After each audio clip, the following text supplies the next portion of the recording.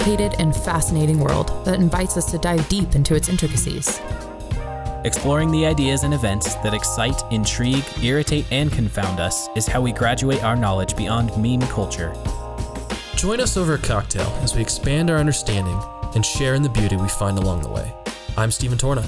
I'm Kat Dwyer. And I'm Stephen Henning. Welcome to the Whiskey Bench. What's going on tonight, Kat?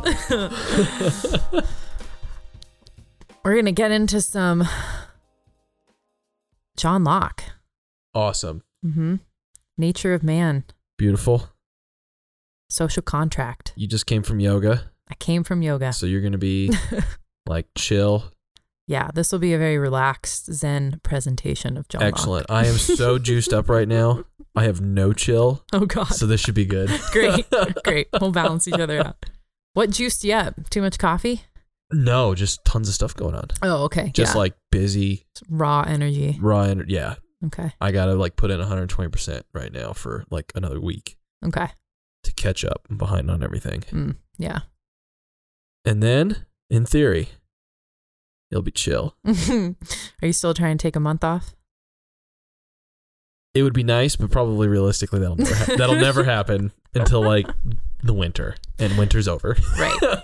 Yes. That's something to celebrate. Winter's pretty much over. It is. It may have. I mean, it was snowing on my way here. And is snowing, but it's not sticking though. There's sunshine on the way. Oh yeah. Next week we're gonna have like almost 70-degree days. Oh, I'm gonna be gone. You But going to Boise? I'll be in sunny California, Oh. so that's okay. Nice. Yeah, I'm going home for Easter. First time I'll be seeing most of my family in almost 2 years, which is the longest Wild. I've ever gone. Are you guys going to do like a big Easter dinner together? Yeah, our family does a big Easter celebration. Fun. What Yeah. kind of food do you do? Oh, the best. It's my favorite meal of the year. Oh, My uncle usually roasts, and he's been kind of like smoking it and slow cooking it on the barbecue. mm-hmm. But he'll do like a big ham or pork roast. And then my aunt always makes chile relleno, homemade, and it's delicious. And then there's just like lots of beautiful like deviled eggs and green salads and nice Lovely. bread and Lots of gin. my uncle, I was going to say my uncle greets us. Everyone gets greeted pretty much at the door with a lemon drop and with gin. Or maybe it's not really even a lemon drop. It's more, maybe it's even just like a gin martini, basically, with like lots of fresh lemon juice from his Meyer lemon tree. It's killer. Oh, right, because you like grow fruit on trees. Right. In your backyard there. Yeah. And they're like ready in April. So I pay like $3 for one shriveled up Meyer lemon here. I know. It's disgusting. There's like a 2-week period when Meyer lemons are available at the co-op. That's what I've discovered. You driving? No, I'm flying. I wanted to Do you want drive. to smuggle me back enough Meyer lemons to make like a lemon pie? Actually, yeah, maybe I'll try to bring a few back. I'll see what I can score. Excellent. Yeah. So what are we drinking tonight? We are, man, look at us. We're just diving straight in. You know. If you haven't already or if you can't already tell, Mr. Henning is not joining us this evening. Right. As you have heard in past episodes, he and Dixie are in the process of buying a house, and they're, I believe, your stomach's just ground. That was my stomach. Whew, Kat's got the rumbles. I'm hungry. Worked too hard during yoga. No, the Hennings are buying a house, and I believe it's maybe their lender or whatnot always wants to have meetings with them at really weird times. Yeah, like late in the evening. Late in the It's evening. a bummer. So we're like at a wedding, and they had to ditch. Well, not ditch, but they had to leave because they had a meeting at like 6. And then tonight they got a last minute request for some important paperwork and whatnot. So he needed to duck and dive and take care of business. So he's not with us.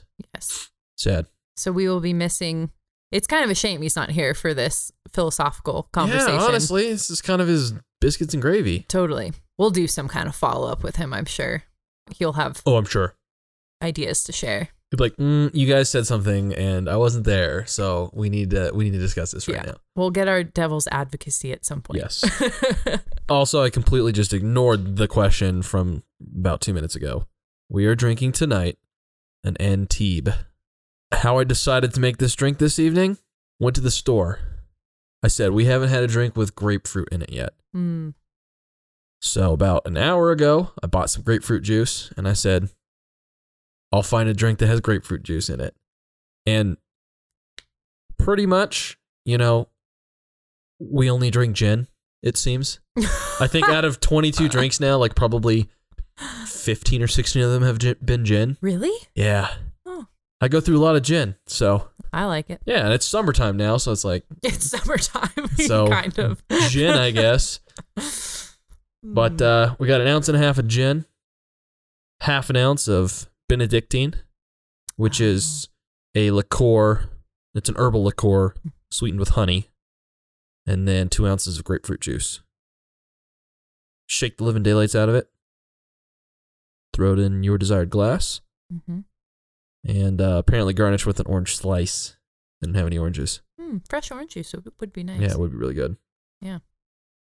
But I really like it. Very pretty color. It is beautiful. Nice pink hue. Kind of looks like a Hemingway daiquiri. Oh. What's a Hemingway daiquiri? It's a daiquiri, but with fun. grapefruit juice instead. What's actually in a daiquiri? Oh, what is it? White rum, lime, and sugar, and then the Hemingway daiquiri, instead of sugar, you use grapefruit juice. Basically, Hemingway was a diabetic and an alcoholic. and an alcoholic, and his spot to be his in. reasoning was that it was better for his diabetes to make a daiquiri with grapefruit juice. There you go. There's probably some nugget of logic in Maybe. there.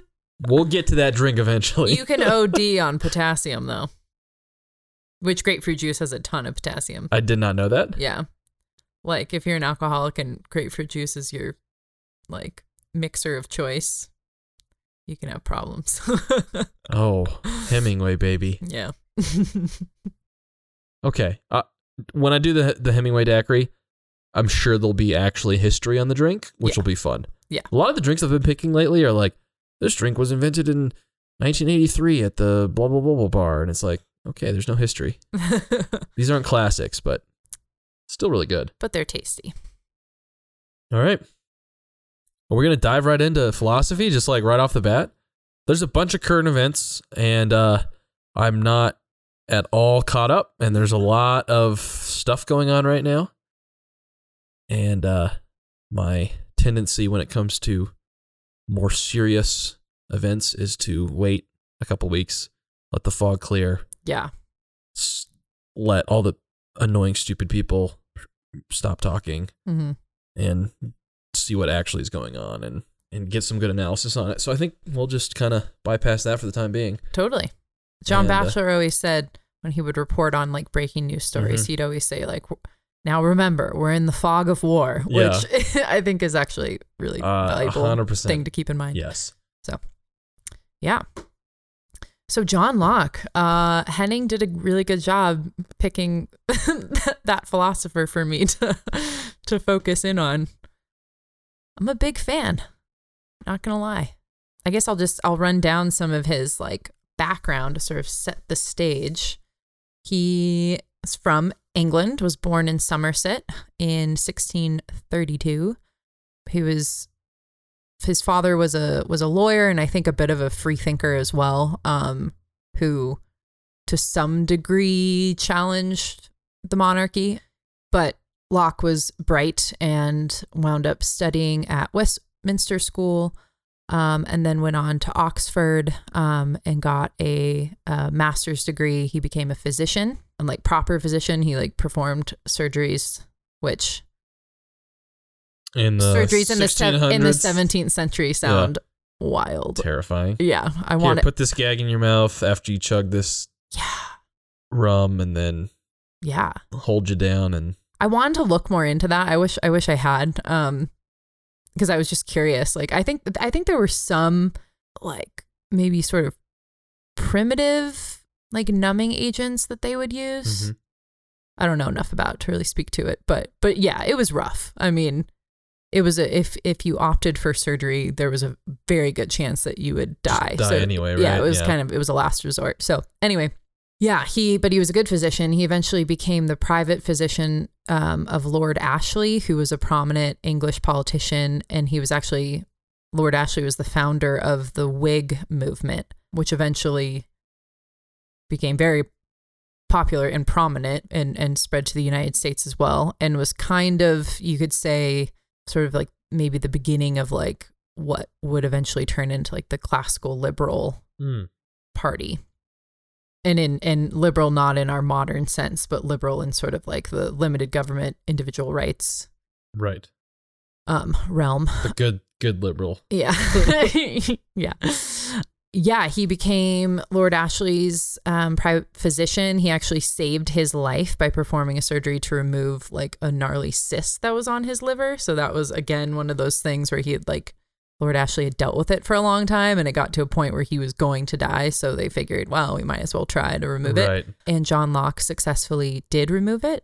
Apparently, he also inserted like a metal pipe that I think from what I was listening to on a podcast, it sounds like it like attached to his liver and came out. It was like exposed out of his side of his body. And Locke's thinking was that it would help like drain the liver or something. Okay. I don't fully understand his reasoning for it, which modern medical experts have obviously pointed out like that doesn't make any sense and probably like increase the chances of introducing bacteria and infection. And so like kind of gnarly, but Lord Ashley lived and all right, look, it's the 1600s, so it's better to be lucky than good. That's true. So it sounds like he was lucky at surgery. Yeah, that's fair. It does sound like he was lucky. Yeah. But so Lord Ashley was so grateful that he saved his life that he ended up like, well, he was his private physician. So he lived with him. And it really brought him into sort of like the current political workings of England at that time. And Lord Ashley being the founder of the Whig Party, they were sort of ideologically aligned, and eventually he leaned on Locke a lot to sort of help him formulate like what that party would stand for. And then he also became his patron and provided him the opportunity to do a lot of his writings. Like he wrote the first and second treaties on government while he was like working for Lord Ashley. So that really kind of gave him a start to pursue, to kind of move away from his medical work and pursue his philosophical writing work. And eventually, after he kind of became prominent in the political philosophical world, he eventually fled to the Netherlands in 1683 because he was suspected of being a part of a plot to overthrow King Charles II. Which historians say that there isn't very strong evidence for that, but that was what was assumed at the time. You said that was 1683? Yeah. So that was 4 years after Hobbes died, and Hobbes had already fled England for the British Civil War. So it must have been right after. Yeah. Or not right after, but just a couple decades after the British Civil War. There was more unrest. Yeah. I mean, there was kind of constant. I think he, do you know the years of the British Civil War? I'm pretty sure that overlapped with Locke's life. It was like 1620 to 1660, I think. Okay, yeah. Like so in his early years when he was studying at school and kind of getting into politics, that was still ongoing. And then he also lived through like the last major bubonic plague outbreak in London, which was fucking gnarly. Because he's a good doctor. That's why he lived. Yeah. And then he also, the other sort of like impressive historical event that he lived through was, which I hadn't heard of until I was reading about him, I think it was referred to as like the Great Fire of London.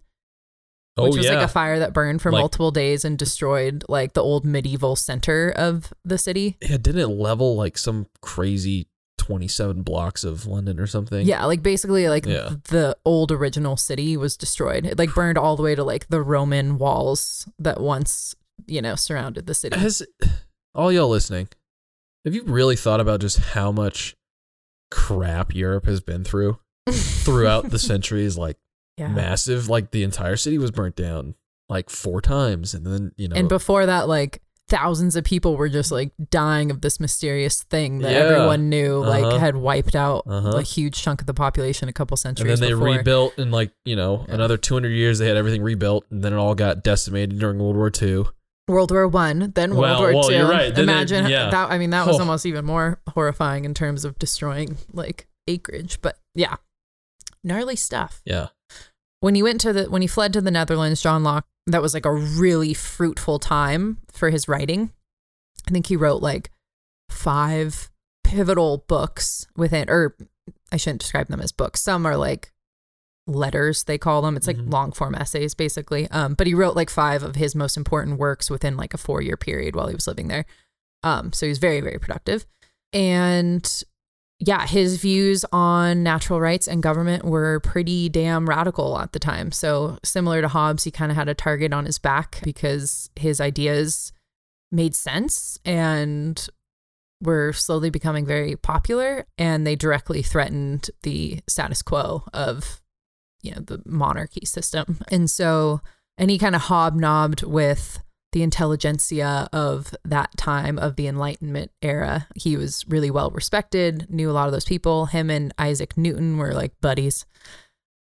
They'd like wander in gardens together, and like apparently Locke would try to talk physics with Newton, and assumption is he didn't really know that much about it. So Newton would always drive the conversation back to philosophy because he just was like, it was a better conversation if they did that. And then the likes of Thomas, I mean, obviously John Locke greatly influenced the American Revolution, which when we get more into his political philosophy, that'll become clear if that wasn't already known to listeners. But Thomas Jefferson, just to kind of cement how influential Locke was, Thomas Jefferson said that John Locke and Isaac Newton were the 2 greatest men who ever lived. So that's pretty high praise. Totally. Very high praise. Yeah. Dang. Yeah. So yeah, he was the shit in the 17th and early 18th century. Yeah. And then I guess, I mean, there's a lot to unpack, but I can kind of give like a quick overview of his political thinking. Give me the rundown, because what I know right now is that he thought that man was a social animal by nature, and that for the most part that humans are reasonable and tolerant. That's it. No, that's not it. Yeah, that's all I know. That's the Cliff Notes. Yeah. I listened to one podcast this week. Yeah. So teach me. Okay, well, so I'm like that hyper ADHD like kid, and you're like the Zen teacher right now. Yeah, that I'm is like the dynamic, right isn't it? Yeah, so that is a good start, and I think is kind of like where John Locke starts, is in an understanding that like man. He believed that human nature is, and human beings themselves are characterized by reason and by tolerance. So he believed, like, fundamentally to his philosophical and political thinking is the idea that human beings are rational actors, which the classical liberal tradition is built around that notion. Correct. But like Hobbes, there is some overlap with Hobbes, but then there's some very obvious areas where they come to very different conclusions, but some of their foundational ideas are similar. One of them being that though humans are rational beings, human nature allows people to be selfish. So human nature sort of leads people to maybe be quote unquote evil. But Locke, I think maybe where he diverges from Hobbes initially is Locke believes that human beings can kind of overcome that primal instinct with reason and their intellect. So perhaps you kind of found Hobbes to be optimistic, and I could see that, and right, you made a good argument now, for it. Now, even as you're talking about man being rational, and that they could overcome that with rationality, that's really what I was arguing last week. That you believe that. Yeah. Yeah. So, But not necessarily Hobbes, because Hobbes thinks that you have to have some sort of Leviathan to manage people. Exactly. Yeah. So maybe I am more in line with the Locke. Yeah. The Lockean. Yeah. So that's kind of where he starts. He puts a lot of faith in human beings' ability to reason and to come to rational conclusions through their ability to reason and like observe the world and learn about the world and learn from their experience. Which optimistic Stephen would say definitely. Cynical Stephen would say, I don't see that. Yeah. Well, it's a mixed bag. But please continue.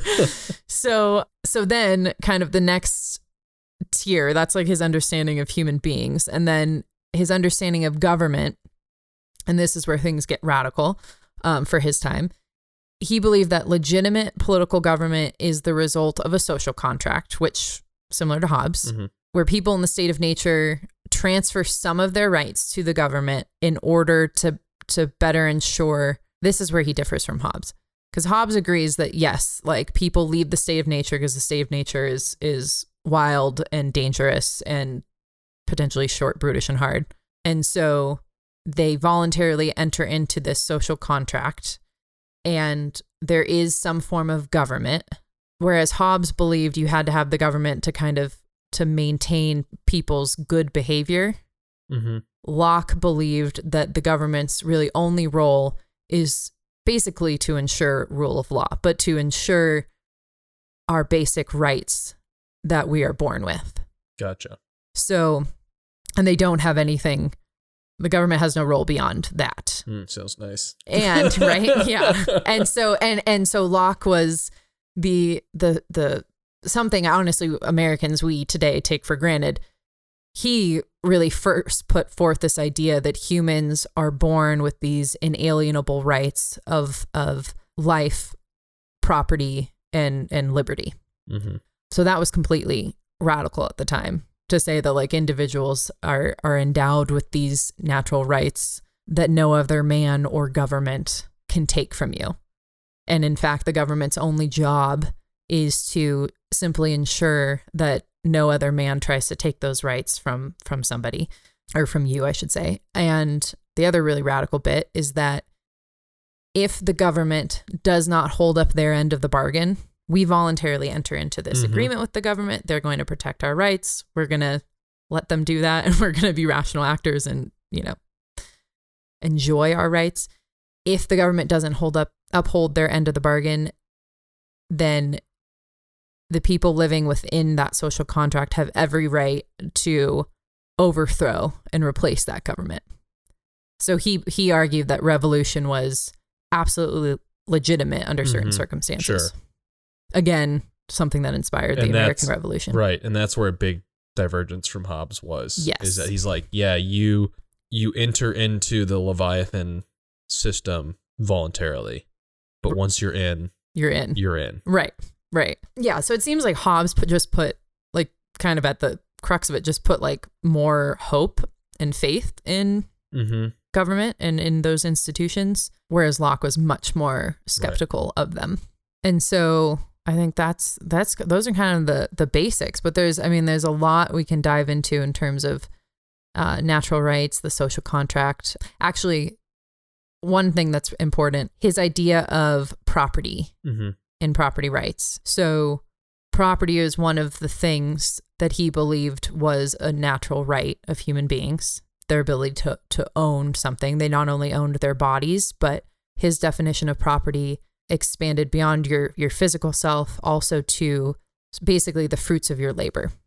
Okay. So he would describe it as if you mix your labor with some natural resource, the result of that mixing, that thing that you make from the tree or from, whatever it is, that is your property now. And you have rights over that and dominion over that, which again was kind of a radical thing, because it just gave people more independence, and planting that seed in people's minds when they lived in a very different society at the time, right, was dangerous. Now, I would be interested to see where this ties into the more Marxist thinking that then being a laborer entitles you to a portion of a business's goods.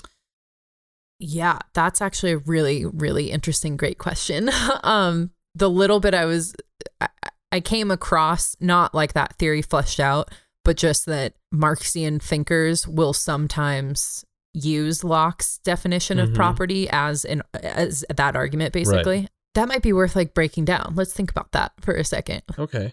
I don't have a good answer for No, it yet. no, right? Let's think about it. No, because I know what I think about that. My worst nightmare is coming true. Just kidding. The commies are back. No. Am I a communist? You can't get away from communism because Marxism and communism is so prominent in today's thinking that it scares me. So I always think about it.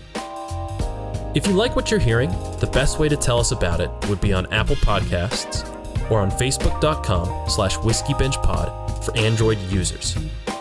There you can leave us a 5-star rating and a 1 or 2 sentence review to help others find the show. Thank you to Reagan James for the use of our theme music, The Habit, off her album, Message. Find her work on Spotify and Apple Music. So Locke would say, I walk into the forest, I chop down a tree, and I split it into a cord of wood. I can then own that wood and sell it to someone to burn. Yes. Now, if I hire someone to go chop down that tree and pay them, they chop it down, but I still receive all of the wood that I can then sell. Because you've paid for it. So, right. Yeah. But the Marxist argument would be that, well, no, someone else chopped down the tree, so now he's entitled to at least part of that, which I would say is not true. Right. Because he agreed to chop down the tree. Yes. So that actually is where Locke does make a distinction there. When he originally writes about property and defines it as sort of you mix your labor with something and the result of that is yours, he also outlines some rules around that, and those are that you cannot that you can only take as much of a resource as you can use before it spoils. So he thought it was important that we didn't waste resources, that he didn't think people should be able to hoard, all the apples in an orchard just so that they could have them for themselves, but then waste them and exclude other people. Sure. And he also said, I would tend to say, no, you can, but there's an ethical and moral question then to play. Sure. But it's within your rights to do that 100%. So, but yes. So, you might just be a meanie head. Right. A meanie head. Yeah, that's fair. So I think he's sort of building on this idea. Okay. So first he says, you shouldn't take more than you can actually use because we don't want to spoil and waste things. He also says that you should leave, quote, enough and as good for others. And that you can only acquire property through your own labor. Then he kind of comes to the conclusion that because these rules aren't totally practical in the real world, he comes to the conclusion that we need a currency. Okay. And we need to be able to exchange with the currency because that sort of makes these other ideas, these rules, they're not really a concern any longer. Right. Because then I could grow a dozen apple trees and have a plethora of this product, but I don't have to worry about wasting any of it because I can exchange it with somebody else. And it isn't just a barter system where potentially there's waste. We have a currency. Right. That makes it efficient. So I think there with the Marxist labor theory, when the employer exchanges currency to buy your labor, that's you forfeit your right to you've been compensated for that labor. Yes. Yeah. That's your property. Yeah. Yeah, I agree with that. Whew. I was like, ooh, we got to debunk this before someone comes after my business. Yeah. Moral of the story is you are entitled to nothing unless you own the business or you're a partner in the business. It's the way it is. Make something if you want profits. I mean, yeah, it right. I mean, it's different levels of ownership, right? And I own my body and my labor and my intellect and my talents. And I essentially rent those to my employer for a certain fee. And I think that's exactly what John Locke was getting at. And the business owner has, I guess, invested more resources and mixed liability. his labor more to acquire the business. Which in John Locke's examples, I mean, he uses like really, like literally he uses like the apple falling from a tree in a forest. Right. Which is a very simplistic model to to try to have these like discussions around. So anyway, the property rights idea, though, it was definitely revolutionary. Although great ideas can be scaled from simplicity. Oh, for sure. Right? For sure. A good idea can start simple and be scaled easily into more complex systems. So yeah, that's when you know it's a good idea. Yeah. Yeah. You know what doesn't scale well? Communism. That's true. It's just never fucking worked. Mm-mm. We should try it again. One more time. Not communism, socialism. Oh. Works in communities of about 100 people. Yeah, if that. Once you tip that threshold, oof, there's hell to pay. Things get gnarly. Yeah, so we talked about... So does John Locke think then that, like, does he think that people have a tendency to respect other people's rights, or that we somehow have an inclination to seek that peaceful coexistence, and government is there just kind of as a safe fall to protect that? Or do you think that he thought man was at the root good, correct?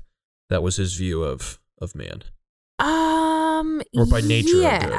Yeah, I would say that. I think he believed that the state of nature could be relatively peaceful. He wasn't as pessimistic about human nature as Hobbes was. Right. He acknowledged that people can commit harmful acts against their fellow man, and that people can be selfish. But I would say ultimately he had more skepticism of like organized governments than he did of individuals. Right. He placed a really high value on individuals. And he did address sort of like, what do you do when people disrupt the peace within the social contract? And we mentioned how he thought, revolution was justified when the government didn't uphold their end of ensuring your rights to life, liberty, and property. And then he also sort of argued for like basically like an eye for an eye justice. But he made clear that like any sort of retribution paid to a criminal needs to be proportional to the crime. And it was really only not meant to punish the person for punishing them, but to act as a deterrent to deter future crime. He was just a practical dude. Okay. Frankly. So from what I understand, Locke also believed that man had an innate sense of right and wrong, and that probably people would disagree on the specifics, but it could be worked past. Do you know in your research where he was maybe theologically? Was he a theist, pantheist, like a lot of those early thinkers were? Yeah, I would say, well, one slight correction. Raised, Anglican or in an Anglican country. Yeah, I think he was raised Protestant. Mm-hmm. That's an important distinction since there was a lot of bloody wars between Protestants and Catholics. He definitely wasn't Catholic. He was Protestant. England really wasn't by that time, right? I mean, there was... No. Yeah. Just the poor Irish. But oh, you're right. Yeah. They're all alone out there. Those poor guys. Yeah. So he did not think... He didn't agree with the idea of innate ideas. And I think, honestly, I think a lot of these thinkers like Hobbes and Locke, and we'll learn about Rousseau later, but I think he kind of falls into this category too. I think they were largely like, to some degree, rebelling against, they were clearly rebelling against like the status quo at the time. They were challenging it actively. But I also think like the Christian doctrine, I think that to some degree they were rebelling against that as well. Locke wasn't an atheist. He absolutely believed in creation, and he believed in like a divine creator. Right. And it sounded like a source of life. And it sounded like with his basic principles were kind of that, in quote, God-given. Yes. Right. Yes, exactly. Yeah. Those were the inalienable or God-given rights. Yes. Yeah, okay. They were bestowed to us upon us by our creator. But I think he also recognized that religion could be used and was used by like the crown, for example, to oppress people, right? And so I think in that regard, he kind of rejected some of those ideas, and he didn't believe. He believed so strongly in people's ability to reason. He didn't think people were born with innate knowledge. He didn't think people were born knowing that God is real or what the difference is between right and wrong. He firmly believed that like you had to learn those things throughout your life. Okay. Where does Hobbes stand on innate ideas? Did we get into that last week? I don't recall. I don't think we did. And I can't say that I came across anything that was specifically clear on that. Yeah. You know, that was one of my big confusions, was that he thought that man would diverge into the war, you know, all versus all. But then we need the Leviathan. And one of my questions was like, well, what qualifies anyone to be in that position? Yeah. Kind of with morals and things like that. And then I dove into my thoughts on that. I'll have to get back on that one. Yeah. I should research Hobbes some more now that I have some perspective on Locke. Yeah, they're interesting to like compare and contrast for sure. Because I think they kind of start from a relatively similar place, and then they just, like I said, they come to different conclusions. And Locke never like directly quotes or names Hobbes in any of his writing, but there are some. I was listening to a few podcasts and they read some quotes from Locke that you can tell he's referring to Leviathan, and he's basically saying like that's a fucking stupid idea. Well, like they totally were dangerous. So close. I mean, granted, their lifetimes overlapped. Yeah. So be interesting to see if they ever met each other.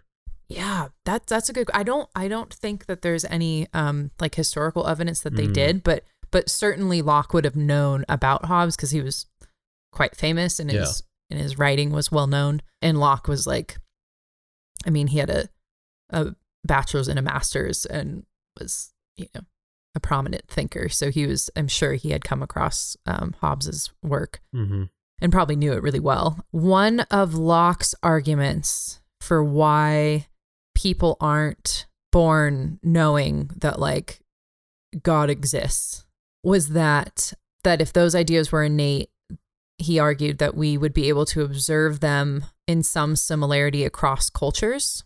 And he said at the time that we do not. And then he compared like, you know, basically like, I don't think he was, I haven't read it, so I don't know if he was explicitly referring to Islam, but he was talking to like that part of the world, their culture and their religion compared to Europe's is so different that clearly man isn't born with this like innate idea that there's a creator, because look at these radically different conclusions that we came to. Interesting.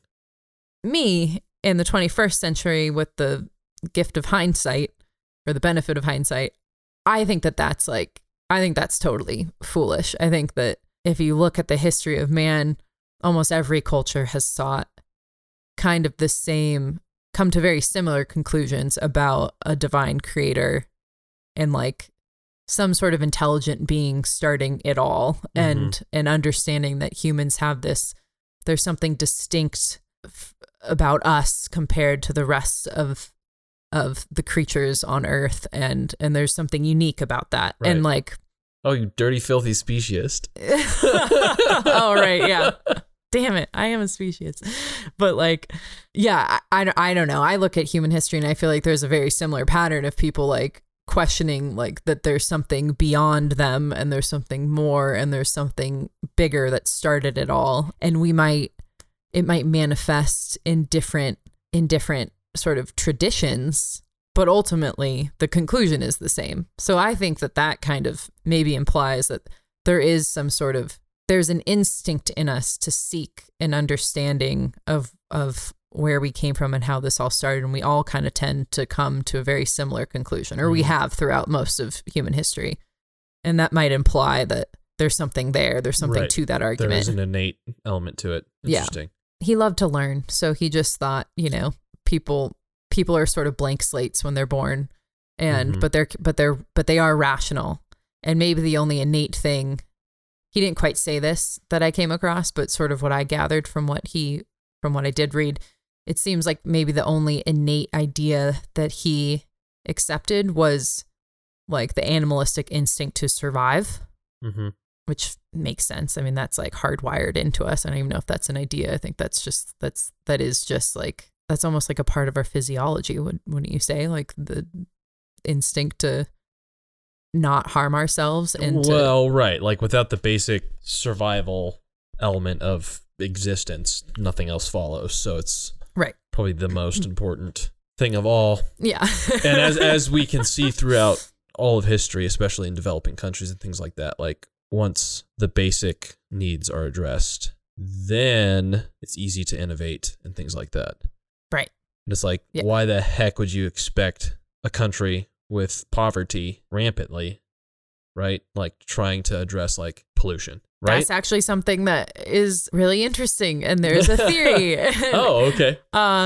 There's something called the Kuznets curve, which kind of broadly talks about what you were just saying, that like as a society grows wealthier, they have more resources and time. Well, time's one resource, but they have more resources to be able to devote to things beyond basic survival. There's a theory that you can apply that to the environment, and it's known as the environmental Kuznets curve, is sort of the graphical representation of this idea. And it is that as societies develop, it's like an upside down U. So as societies develop, there's an increase in pollution. And then eventually, it's not a bell curve? Is it steeper or it actually? Or I guess, yeah. No, I don't think it's a bell curve. Okay. No, it depends on the society, because some people have like a flatter underlying curve than others. Sure. Depends on factors, but that's always an economist answer. It right. depends. It depends. but basically, broadly speaking, as societies develop, pollution and environmental degradation increases for a period of time. Eventually, depending on the circumstances within that society, they reach a particular threshold of prosperity where beyond that point, environmental degradation actually diminishes and environmental quality improves. And that's for the very reason you were just saying. Eventually, when people have the resources, they can devote more of their time and their money and their energy to caring for things beyond basic survival, like improving their environment. And then there's got to be a theory for this. It gets to some point where things are so good and you have so much time that you start worrying about things that you shouldn't be worrying about. We've reached that point in the United States. But we've completely derailed right now. Yeah. But I have heard so many great, compelling arguments that if you're concerned about the environment, the best thing that would happen would be like a global effort, not a Paris Climate Accord, none of that nonsense. Like just dump money into developing China and India. Oh, well, yeah, exactly. Yeah. Like get these nations past beyond, flatten that underlying curve, right, of the EKC, the environmental Kuznets curve, and get people to the point where environmental quality starts to improve. Get them there faster. Yeah. Yeah. But foreign aid doesn't fucking work, so that's not really the answer. But well, right. But in whatever ways, I mean, free trade, like opening the global economy up so that these countries can grow wealthy and prosper and develop faster is absolutely would probably have a significant impact on things like greenhouse gas emissions and climate change. Anthropogenic climate change. Important distinction. The climate always changes, but we are concerned about man-made. Anyway, yes. Terminology matters. It does. Okay, interesting. So anyway, yeah, he definitely, we are blank slates. Okay, so last week I dove in quite a bit of kind of like, oh, what do I think about this? Where do you lie in this argument? Like, do you align with Locke? I can tell that you do in many ways, but there's any places where you don't align with him, maybe where you were more in line with Hobbes. This could change once we learn about Rousseau. Where do you tend to view nature of man? Like I said at the top of the hour, I think Henning did a really good job assigning this person to me because, I largely agree with him. There's a lot of commentators who say that, the more you dig into his work, he makes some contradictory arguments. I'm not a John Locke scholar, so I can't pretend to be able to know what those are to be able to really dive into them. But I think broad strokes wise, from what I know, I'm pretty well aligned with him. He was sort of known as the father of liberalism, and he was one of the first empiricists. So, I mean, he really looked at the world he saw a lot of opportunity in man and in the world, and he put a lot of faith in human beings' ability to make rational decisions, and for those decisions to not only benefit them, but to benefit their fellow man and society at large. And he believed that people could govern themselves. Like, that's the other completely radical idea. So in terms of his political theory, I'm probably pretty closely aligned. I didn't come across anything that I thought like, well, that's fucking insane. Oh, okay. The innate ideas though that I was just describing, like I think that there are some, of course, like define innate ideas. I think there are some things that are and maybe they're just so deeply ingrained because of our like ancestral experience, like we were talking about in the last episode, that these things are kind of like imprinted on our brains through like centuries of human beings experiencing these things. So does that make it an innate idea or not? I don't know. But like, I guess probably not. Locke would probably argue that that's still learned behavior. But I do think that there are at least maybe like innate questions. Maybe that's how I would describe it. I think we're kind of born with like an instinct that, like in terms of the God question, like we're born with this instinct that there's something beyond ourselves, and there's something that started this thing that we're living in. Although now that I'm saying that, like maybe that's just a logical conclusion to come to once you start thinking about like, well, how the hell did I get here? So maybe that's a symptom of rationality? Yeah, you could probably argue that. Oh, interesting. I've never made that argument before, but I'm gonna have to follow this thought process through this week while I'm kind of thinking and reflecting on this conversation. Yeah. Maybe I am just completely aligned with Locke. Maybe. Now it would be interesting to see a symptom of rationality being the question of why we're here and seeking God. I wonder, there's probably some good, Eric Weinstein, evolutionary biologist, probably has some good info on that from that perspective. Someone like maybe, what's his name? The prominent atheist, Sam Harris. Yeah, Sam Harris. He probably has a biological or neuroscience approach to be like, oh, that's, it's not innate, it's not God. So the atheist argument would be that it's a symptom of rationality. Interesting. Which I think that actually sounds really reasonable to me. Yeah, it's worth exploring. Yeah, and as someone who I identify as a Christian, to use the term of art of our age, but and so like I believe in an intelligent being starting it all, kind of a more of like a hands-off approach. I kind of think he like threw a pebble in like the universe, and the ripple effects led to us sitting here talking. I got a book for you to read. It's right on the shelf over there. Oh, what is it? I think it's called Redeeming Science, a God-Centered Approach.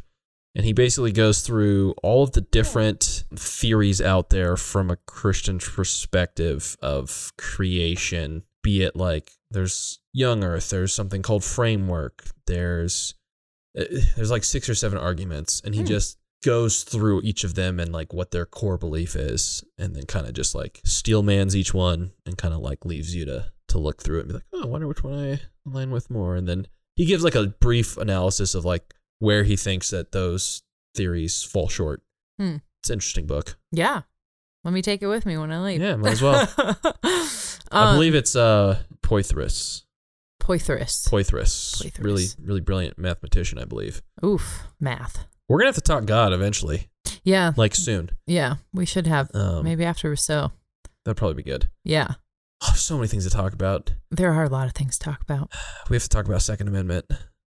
I know. I've been curious to know your thoughts. I'm dying to talk about it. So I think this is probably a pretty good spot to start wrapping stuff up. Let's do a little bookkeeping, I guess. Update next week. You and Henning are gone. Yeah. So we have to make a decision right now. If you want me to do something crazy, I want to talk Second Amendment so bad. Why don't you... So I can have a friend on that is very knowledgeable pro Second Amendment.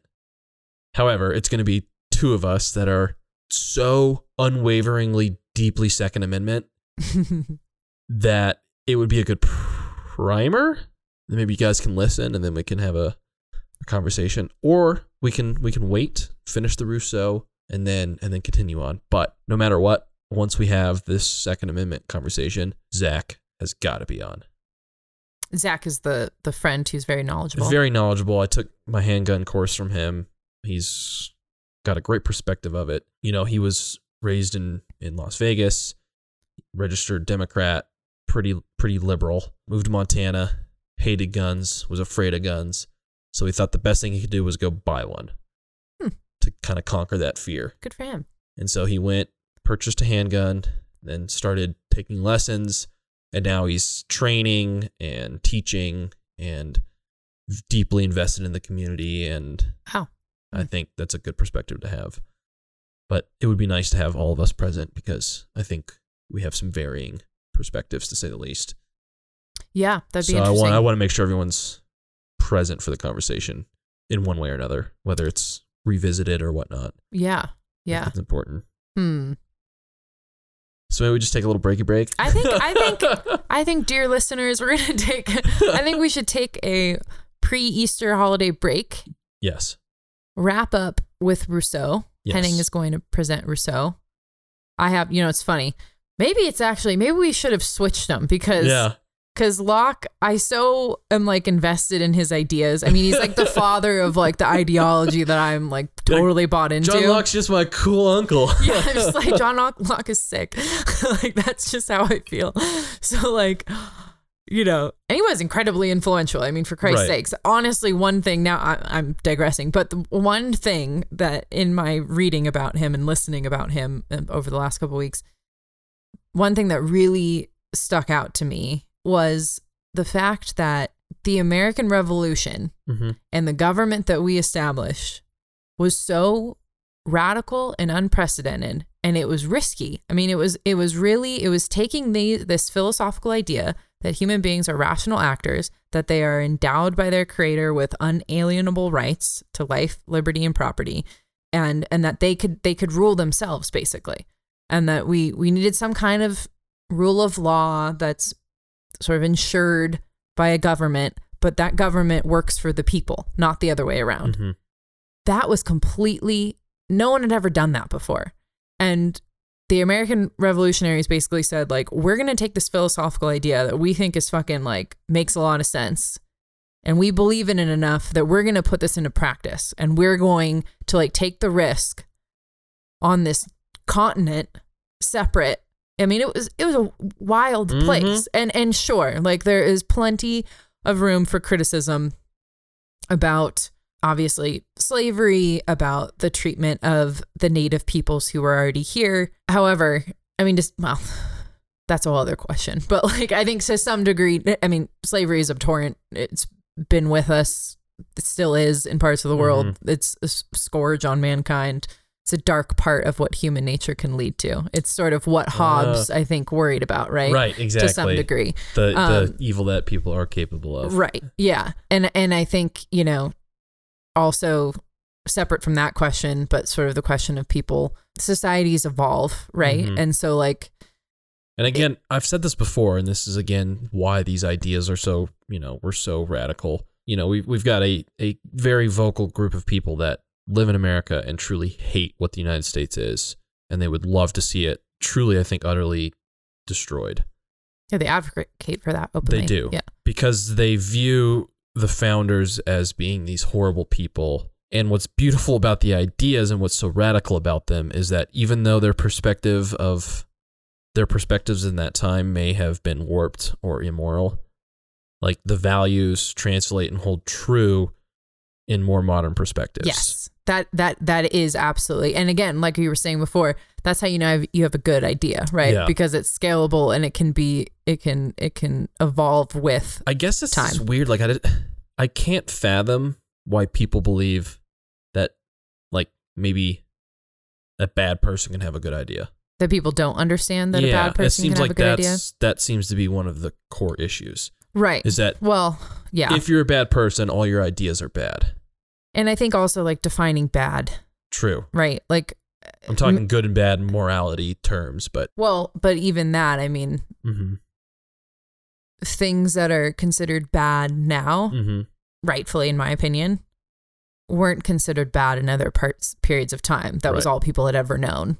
There was no There was nothing to compare it to, right? But my point just about like the major risk and the bravery and the ingenuity that it took for these people to say like, we're going to stray from Mother England, which was the most powerful, arguably one of the most powerful monarchies, kingdoms, governments in the world at that time. And we're going to go it our own. And we're going to go it our own in this like continent of utter wilderness.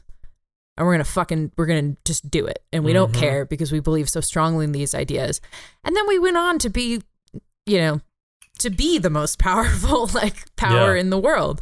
Still are. Right. And like that, there is something to be deeply respected and proud of in that. And again, as people evolve, as our cultures evolve, as we learn more, as our moralities change, it's worth looking back and certainly acknowledging sort of the things that the stains in that history.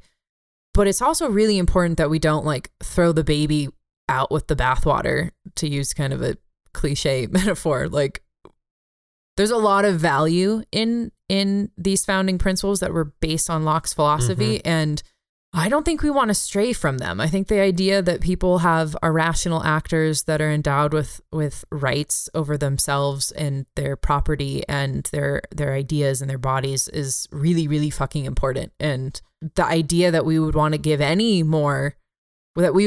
up any of those innate rights, or maybe that's the only innate idea is those rights, give up those innate rights to a power bigger than ourselves. I mean, that's not just a slippery slope. That's like diving off the cliff. And I wish that I hope that we can recognize the value in this incredible experiment that we're a part of, because it's unique and it's been modeled around the world poorly often. Oh yeah. But there's a reason why people look to the United States as like a model of what a democratic republic looks like. It's pretty cool. The French tried to have a revolution. They just fucking killed everybody and descended into total chaos. Jacobins. Don't do it like the French. So, well, I think that's a beautiful way to end. On that note, cheers. Cheers. We will see you all in 2 weeks. Adios. Thank you for joining us on the Whiskey Bench. If you would do us a favor, please tell a friend about the show in person, with a text, or by sharing about it on social media. You can join us on Instagram, Twitter, Facebook, and Pinterest, all at Whiskey Bench Pod. And don't forget to subscribe to the show wherever you get your podcasts. Thanks for listening. Remember, always drink responsibly, and cheers to a fulfilled life with all its beauty.